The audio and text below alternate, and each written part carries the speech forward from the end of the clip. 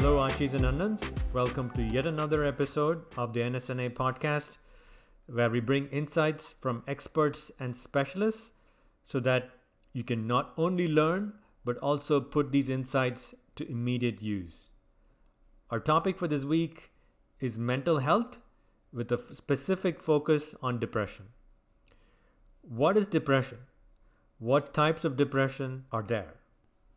What types of treatment are available for depression? What should you do if you suspect a friend or a loved one is suffering from depression? Do diet, exercise, and meditation help with depression? Are there specific stressors that first generation immigrants, like most of our listeners, face as it relates to their mental health? To help address all these questions and much more, our special guest for this episode is Dr. Ram Lakshmanan, a psychiatrist with over 30 years of experience. Dr. Lakshmanan completed his medicine in India and then spent a short 2-year stint in the UK. Then he moved to the United States, where he completed his psychiatry residency in Chicago. He started private practice in psychiatry in Beaumont, Texas in 1990 and continues to practice in the same location for now over 28 years. Dr. Lakshmanan is board certified in general psychiatry and addiction psychiatry by the American Board of Psychiatry and Neurology. He practices outpatient psychiatry, mainly treating mood disorders, depression, anxiety, bipolar, ADHD, addiction, and alcohol abuse disorders. Dr. Lakshmanan is a fellow of the American Psychiatric Association. He lives in Beaumont with his wife Sushila and has 2 grown children. Dr. Lakshmanan, welcome to the podcast. How are you doing today? Doing well. So, first, to kick things off, what is mental illness and what is depression? What can you tell us about it? What is the 101? Mental illness in general is any illness related to the brain and the nervous system, and depression in particular is more about a person's mood.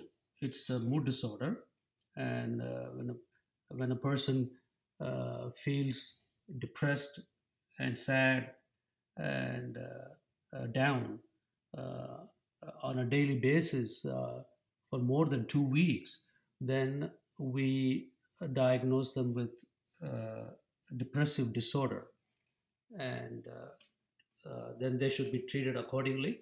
They should be evaluated to see the degree of depression that they have or they're undergoing. And depending on the degree, we need to provide them the right treatment. If it's mild depression, maybe uh, counseling and social support may be adequate. But if it's moderate or severe depression, then they need medications and counseling or just medications only. So the one thing you mentioned that was interesting there was you mentioned about 2 weeks, but typically, almost all of us, right? We have, difficult things happen in our life. Everyone is sad from time to time. So how do we know that somebody's just sad versus they're really having some type of clinical depression? Yeah, that is important. Important, very important question. I would answer that question by saying that people do have a bad day every now and then. They may have had a bad day in their office or at their workplace, and they may become depressed and upset. And if they get over it within a day or two or a few days, it is not clinical depression and it will not be diagnosed as a depressive disorder. We diagnose depressive disorder or clinical depression only if the person has only if the person feels sad or depressed or empty or hopeless most of the day, nearly every day, consecutively for 14 days, for 2 weeks. Okay, that's one thing. Now, or they need not be feeling depressed or sad, even if they just lose interest or pleasure in all or almost all activities, most of the day, every day. When I say lost interest means if someone always enjoyed doing gardening, or someone always enjoyed fishing, or someone always enjoyed watching movies or going out with friends or shopping, and they start losing interest in doing these activities that they previously did and enjoyed and got pleasure, but now they don't want to do it, they don't have desire to do it, and even if they force themselves to do these activities, like they force themselves to go to a movie or go with friends or do go for gardening or hiking or whatever they used to enjoy doing, they don't get the pleasure and joy like they used to when they did the same activity before. So these two are more important. The patient should feel depressed or sad or lose interest in things, and it should be a significant change from how they felt before. So, Dr. Lakshmanan, how do you diagnose depression? When a person feels sad or depressed or loses interest in things, it should significantly interfere with their day-to-day activities. So this person, because of their depression, they should not be able to function. That's very important. If they're able to function, then we don't diagnose them with depression. Dr. Lakshmanan, so how common is depression in the US? How widely prevalent is it in your experience? Depression today, this year, 5 to 10% of people would would have depression, would suffer from depression worldwide and in the United States. So that is about 25 to 30 million people in this year would suffer from depressive disorder, but most of them don't get help. Uh, and I want to add something to that. 12 to 17% of people would be affected with depression at some point in their lives. And yeah, and again, depression does not discriminate amongst races or color or uh, rich or poor. It affects everybody the same incidence. The incidence is same for in India, in the United States, in all over the world. Blacks, Afro Americans, Hispanics, Indians, Chinese, Japanese, or Caucasians. Everybody, it's the same incidence, but more common in women, twice as common in women than men. Okay. I also want to tell you that the incidence of depressive disorder, the depression, is rising. Every year, the incidence is going up, which means there are more people are getting depressed. The numbers are going up, and one of the main complications, serious complication of suicide, of the complications of depression is suicide, and that number is also going up and up and up, like gone up by 15% in the last 7 years. So, um, uh, It's an important illness. We need to confront it, address it, get treatment for it. Wow. Okay. Based on some of the numbers you're saying, which are pretty startling, really, to me, that it is so widely prevalent. What are the various types of depression that's out there? Okay, uh, the various types of depression is one is it's called we call it as dysthymic disorder, which means it's a long-term mild to moderate depression.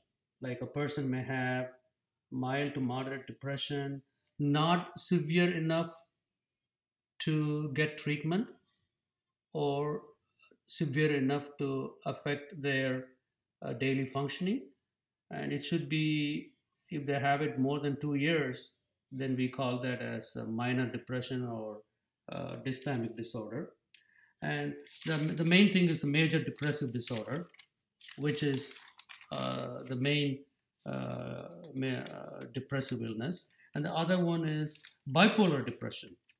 Okay, that is uh, we call we diagnose someone with bipolar depression only if they have had a manic episode ever in the past. Manic episode meaning this patient should have had an episode meaning a spell or a period lasting more than a week or two. It does not have to be months or years, just even 2 or 3 weeks in the past if they've had a manic episode. Manic episode is exactly the opposite of depression. So while you're depressed, you're quiet, you don't talk to nobody, you can, you withdrawn, you're sad and down. Manic episode is opposite. They are always out, they are on top of the world, they feel extremely happy, to the point they spend money so much that they cannot afford. They are into a lot of activities.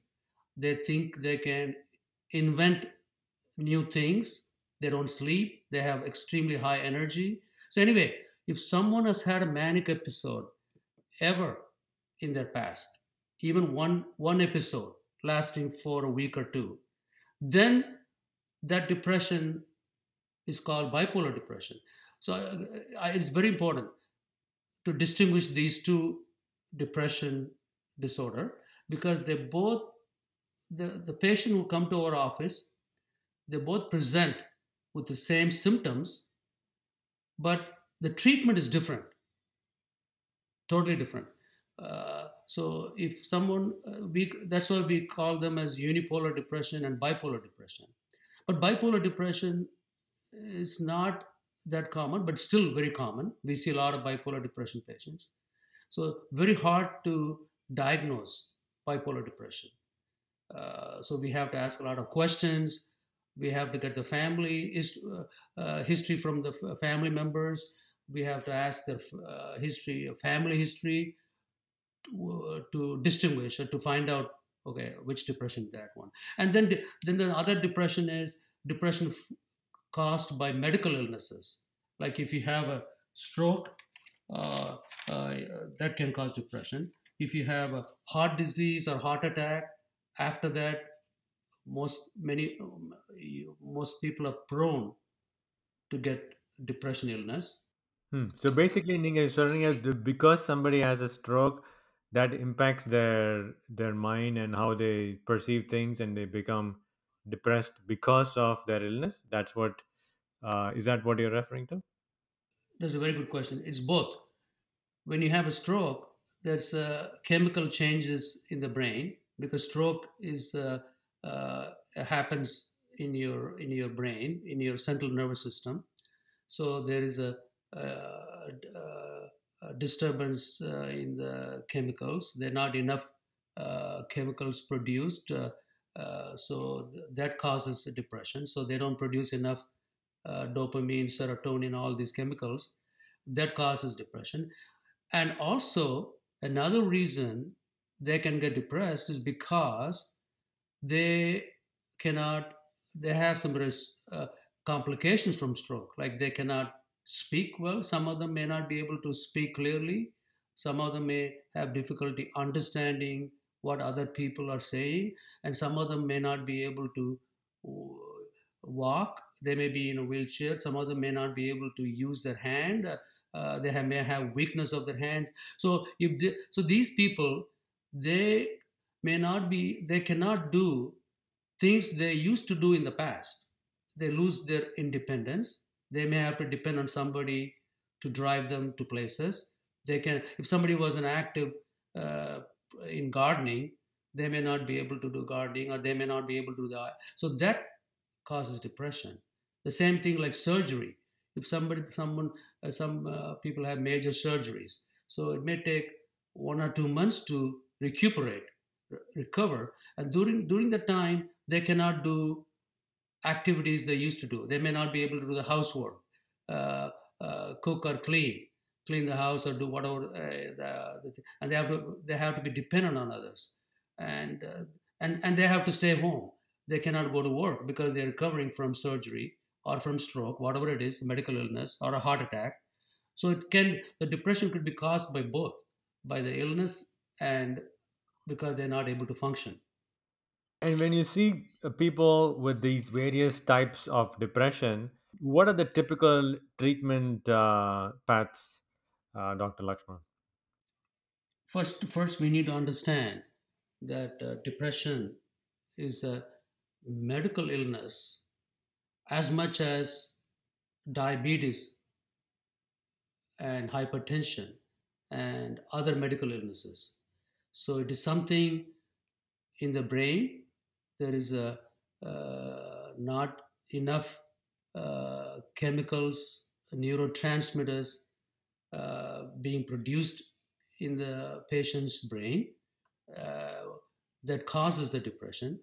So the main chemicals, neurotransmitters involved in depression is serotonin, dopamine, and norepinephrine. You need these chemicals to function, to concentrate, to sleep, to be motivated to do things, to be in a good mood. So it's like a fuel. You need for a car, for a vehicle to run. You need fuel. The same thing. We need these chemicals like a fuel to function on a daily basis. So, so since it's a medical illness, having said that, so I would, look at treatment of depression like treating diabetes. So for diabetes, you need medications, then you need diet control, then you need exercise. Okay, so same way for depression treatment, you need medications, counseling, and dealing with your uh, stressors, whatever triggered the depressive illness, whatever triggered it, address that. So, let us talk about first depression. When somebody is diagnosed with a depressive disorder, I want to mainly stress. I want to stress this: it is not a weakness. It's not a person's weakness. It is not a character flaw. They are not bad people. They're not weak. They're not a wimp. But some people perceive, hey, I have depression. I'm down. I'm sad. I'm a weak person. I cannot uh, cope with this. I cannot deal with this. But it is not that. It is they are more these particular patients. They may be more prone to depressive illness because of their family history, because of genetics, because of their personality makeup. Their personality makeup may be timid, pessimistic. Uh, so, first, I want the people to understand it's not the weakness; it is the illness. It's a medical illness. I want to insist that. And so, anyway, what we need to do? then we usually use PHQ-9, which is a questionnaire, patient health questionnaire 9. It's a 9 questions, so that's why it's called PHQ-9.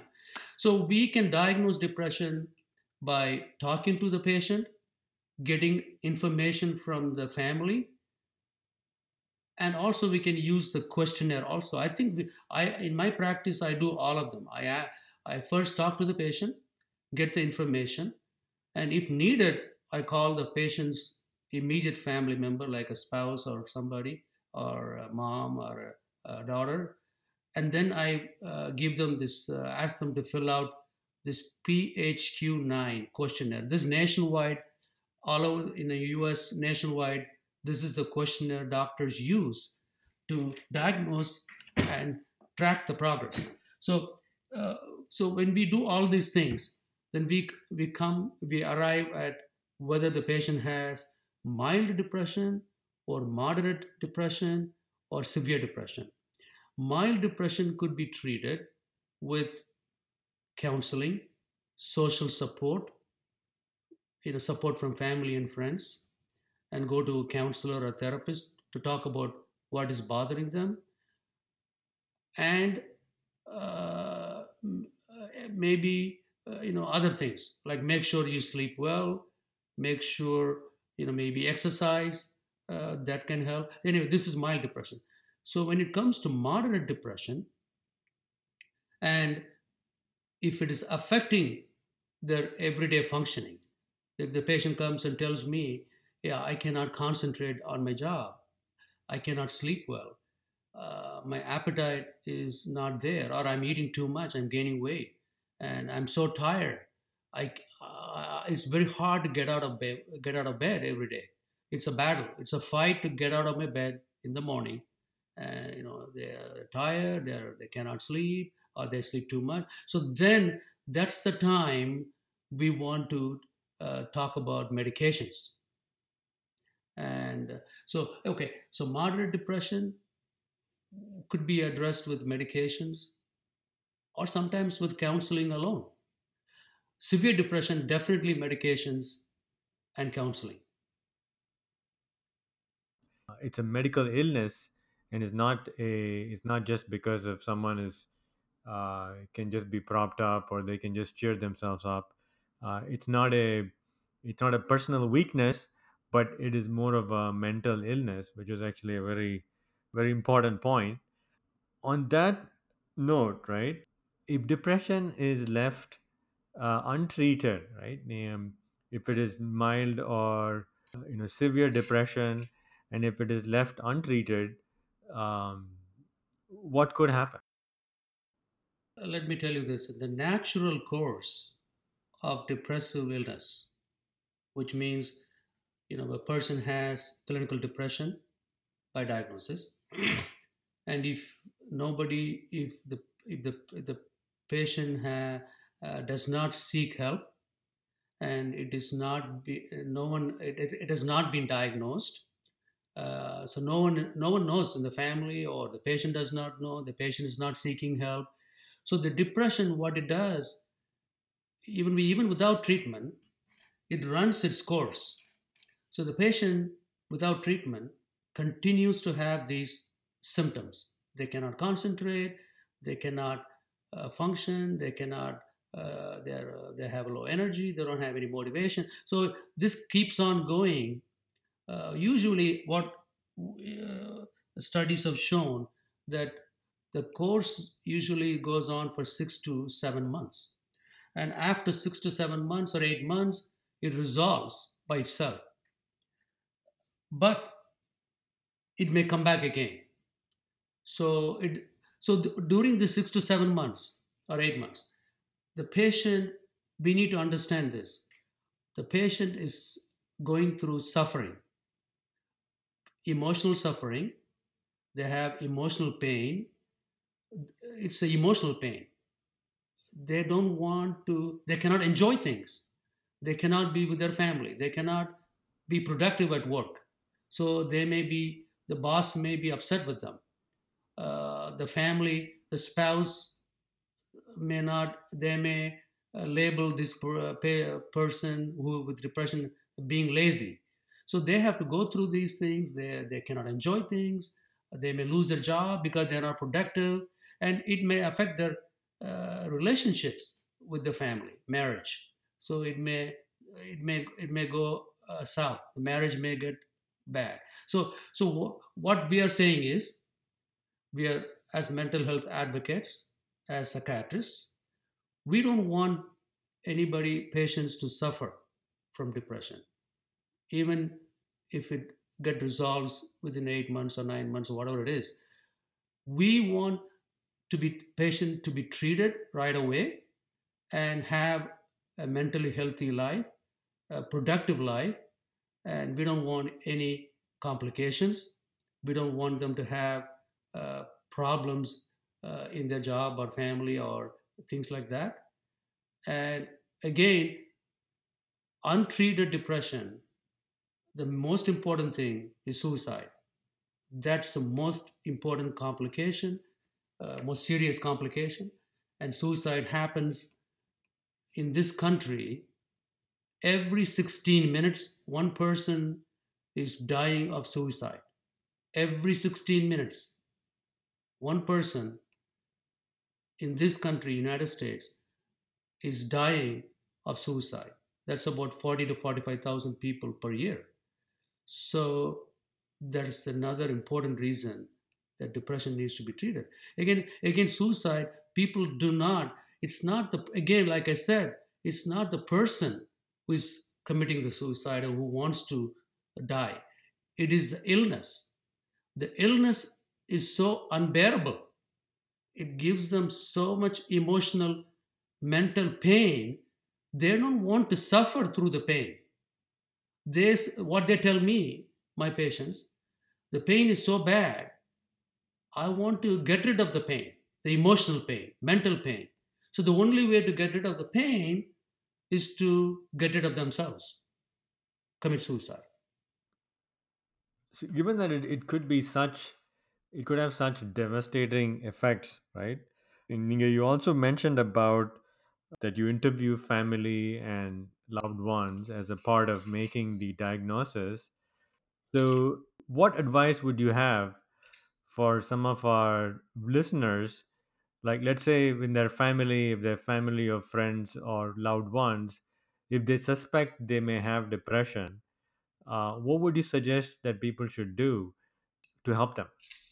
If they suspect that their loved ones may have depression, um, they need to uh, first be supportive.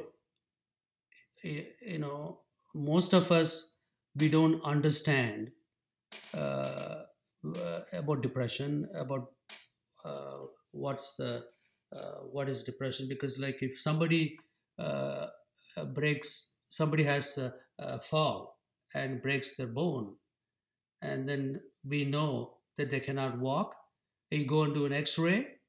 The x-ray shows fracture, so you fix the fracture and you heal. But depression, we cannot see it.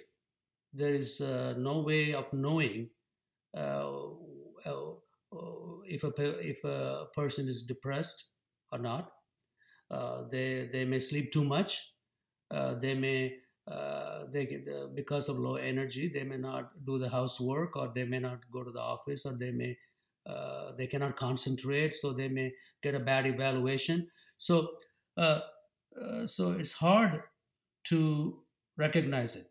But once we suspect, once if you think, then you need to seek help. Uh, like I said, today, with our internet and everything, like I said, go and Google this questionnaire. It's important. PHQ-9, Patient Health Questionnaire 9. If you Google it, you will get the questionnaire, and you will also you'll get information how to score the degree of depression. So like 15 to 20 is moderate depression. 20 to 27 score is severe depression. So I would do that. Download, print the questionnaire, have your loved one fill out, and then that. But again, uh, if the ask your loved one, hey, I see that you're not the same. Like I told you, one of the important things in diagnosis is there is a complete change in the patient's behavior. They're not they're not themselves. They're different now. So the spouse can ask, you don't seem to be uh, doing well in the last few weeks. You seem quiet. You seem you're sleeping too much. You seem you don't talk to anybody. You're not enjoying things. You're not watching movies with us. So okay, so then you ask these questions, and then if you suspect, then I would say, take them. You don't have to go to psychiatrist. A lot of family doctors treat depression, or call what NSNA you have, Health and Humanitarian Committees, you have NAFNet, post a question there, or go to your family doctor, or go to a counselor, psychotherapist, a therapist. There are a lot of therapists. So you can go to any one of them and to start the process of the treatment. So the family doctor will give you medications. They can treat depression, and uh, if the depression doesn't improve with the treatment from family doctor, or the counselor or therapist, then you go to the specialist, the psychiatrist. And the main thing is, if your loved one has depression, I would like the uh, family member to read about depression, become knowledgeable. I would recommend so many websites, like Mayo Clinic is one, and there is another one called Medline Plus. And I want you to read a good website, a credible website, learn about it, be knowledgeable, and be important thing is be supportive. But a lot of us, it's very hard for us to understand. But I think we should be we should understand the illness. A lot of us don't. We get upset with them. You didn't do this work. You're not doing your work. You're not coming with us to the place. I want you to come, go out and do these things. You're not coming. You're lazy. You're not interested. So it is misunderstood. Depression, illness, misunderstood. So be supportive. Be supportive. That's the most important. So, one of the types of depression impacting women is postpartum depression, the depression after childbirth.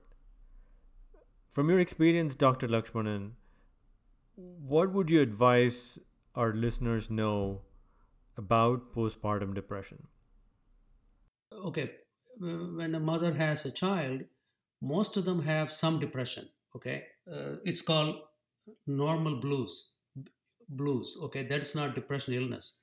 But depressive disorder illness, like we talked about, happens in 10 to 15% of mothers after they give birth to the child. And it can happen within the first, as soon as 2 or 3 weeks, up to a year. So we need to be watchful and be on guard for the any depression symptoms in this period, from the birth of the child up to a year. So the symptoms will be the same thing. They will have the same symptoms of depression that we talked about. Uh, but they will, okay, some of the symptoms I want to let you know is they will not show interest in the baby, the child. They may have thoughts about harming the baby.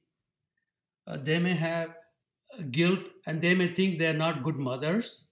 They may feel inadequate, and they may be anxious, and they may question their ability to take care of the newborn, because having a child is very stressful, it's by itself.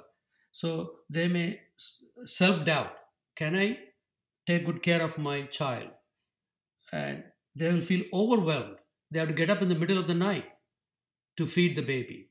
They won't have enough sleep, and they're tired. And lack of sleep can cause depression. And and for us, without family support, if people who don't have the social family support, it's even hard on them. uh, so these are some of the symptoms. This is because after the birth of the baby, there is a dramatic drop of female hormones, estrogen and progesterone, and that's the reason they are more prone to depression. Um, so and postpartum psychosis is even more serious illness, but it's very rare. Uh, uh, that causes psychosis. They really want to hurt themselves and the baby. Uh, and that also happens within a few weeks after the birth of the baby, but that is very rare. But again, I also want to tell you, it's important that depression is second leading cause of disability worldwide.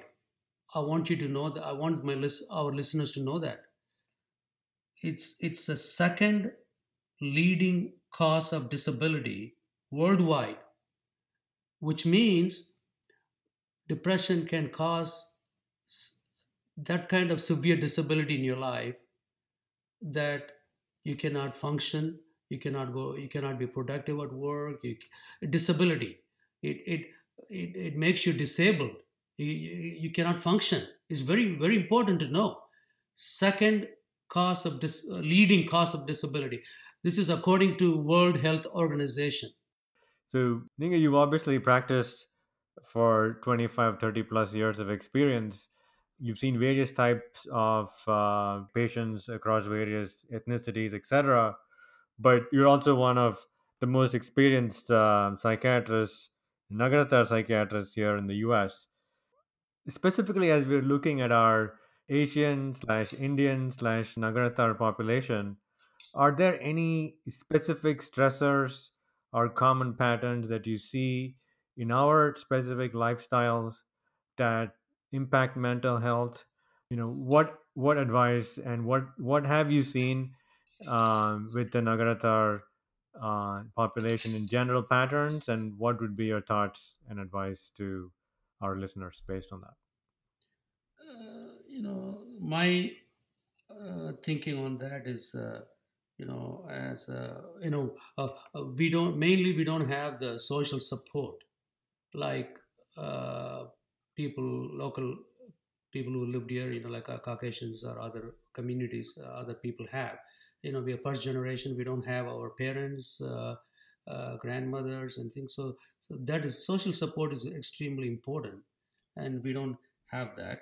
So that causes our stress level to go up, because we don't have, we cannot leave our kids to a grandmother, grandpas, and take time off or take rest. Uh, okay, the next thing is we have uh, uh, strong Indian, in my practice, uh, uh, Caucasians or are they are willing to get help. They come early in their disease illness. They come right away. But other races, not only Indians, Afro Americans, Hispanics, they all have this stigma. They don't like to go to a psychiatrist. They don't like to uh, uh, be diagnosed with depression. So they try to there is a resistance there. Uh, uh, they don't want to depend on medications. They don't want to be labeled. So the stigma is a major problem, and they delay in getting treatment. So they wait and wait and wait until the depression gets worse, really, really severe. So treatment at that point, when someone has comes to you with severe depression, and they have had previous episodes of severe depression, so that patient, that person will be difficult. Their illness will be difficult to treat. Two things I took away. One was we don't have as much intrinsic extended family and social support, so that is very important to build that. And the second thing you mentioned was culturally there is a stigma towards getting psychiatric help and diagnosis, and we should be more willing and open to get diagnosed and treated because it's an illness and it's not really a weakness. And they think and we think being going to a psychiatrist or taking psychiatric medications from a family doctor, whoever it may be, we think that we are crazy. People think, or we think that we are crazy. But let me tell you, 99.9% of my patients in my practice are, are not, they don't have psychosis, which means, you call a person crazy if they are delusional, or if they are, if they're out of their mind, they cannot function, they are, but 99.9% of my patients in my practice, they are functioning people who go to work. Most of them, all of them have jobs. They are teachers, postal workers, lawyers, engineers, doctors, lawyers, everybody in my practice. So it doesn't matter whether whoever you are, you be a lawyer, doctor, engineer, or teacher, whatever it is, you could get depressed. So go and get, I want them to go and get help instead of suffering. Moving on from depression and generally to the concept of mental health, right? One of the things that is extensively mentioned is around meditation and exercise as being are touted as being very helpful for mental health, right? How much is this supported by studies, and from your experience as well, how much benefit can someone expect out of things like meditation and exercise? Okay, regarding meditation, it is not a treatment for depression. Okay, where would meditation help is for, if you are for stress, for anxiety, for anxiety attacks, or severely anxious people, severely stressed out people. I think meditation will help because it will help you to calm down, um, uh, keep your brain still from worrying or from thinking about so many thoughts. So meditation will help the stress and anxiety again somewhat. And regarding exercise, there have there have been studies done, and it shows that it helps milder depressive illnesses, or it may prevent a person from becoming depressed if you exercise regularly. It also will help with your stress level because okay. And exercise, what it does is, like everybody knows, it increases your blood circulation all over your system, all over your body.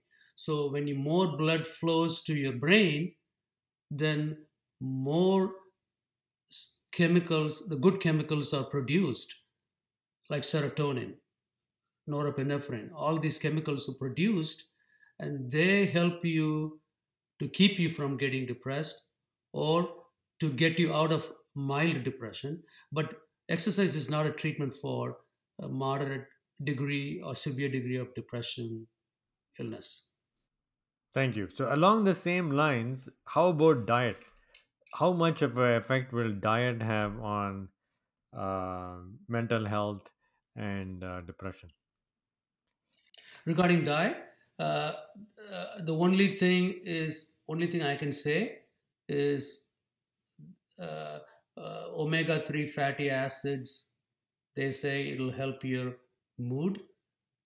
Again, I don't know how much how many studies have been done, but it may help some. So, which means eating, maybe eating fish, maybe, but uh, omega 3 fatty acids comes in over-the-counter capsules. So again, I'm not saying it's going to help severe depression. It may help mild depression. Again, it's not proven. I'm just saying that's the only thing I know of. Again, I want the listeners to Google and see from what they learn more about it. Okay, thank you, Dr. Lakshman. You've given us a lot of very good information on how for all of us to think about depression, what it is, how to see if we need depression, how do we go get diagnosed, and the issues around the stigma, especially in our communities, and what we can do about it, as well as the roles of medication, as well as exercise and diet, as well as meditation. You've obviously had a lot of information with us, but the last question we have for you is let's say there's a billboard on the side of the road, and you get to say one thing and one thing only on that billboard. What is that one parting thought about depression and mental health that you want to leave our listeners with? Depression is a medical illness, like any other medical illness, like diabetes or blood pressure. It is not a personal weakness or a character flaw. If not treated, it can cause a lot of problems in all areas of your life, in your job, your family, your social life. Uh, so we need to recognize the warning signs and symptoms of depression, like chest pain, in heart disease. The main important thing in depression is, like I previously mentioned many times, is feeling sad or depressed, or having lost interest in things that you previously enjoyed every day for at least 2 weeks. Then you go and get help, either with medications or counseling, or both. You can go to a family doctor. You don't have to go to a psychiatrist if it is a simple illness. And I want to again tell every other listeners, it is depression is a treatable illness. It can be treated with medications. There are a lot of medications available.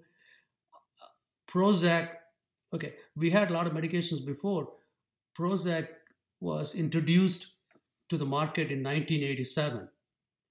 Since then, we have made remarkable progress with so many different medications for depression and anxiety. So there are a lot of medications. It's treatable. So uh, it's important to get treatment. And I want to mention another website called Women's Mental Health.org. This website is from Harvard Medical School, and it has a lot of information about women and mental illness. And I also want to let you know that I was I was looking at something in India.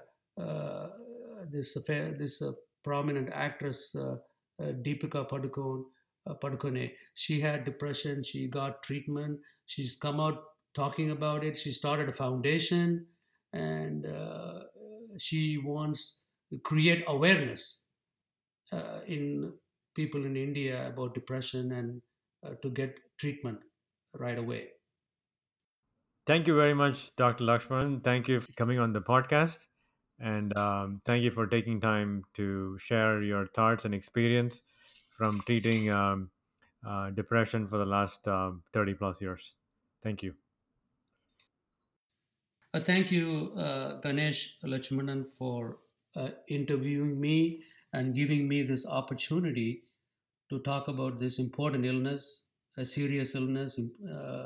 And I also want to thank NSNA and Dr. Ramesh and Health and Humanitarian Committee for allowing me to do this and give my thoughts and share my knowledge to our listeners.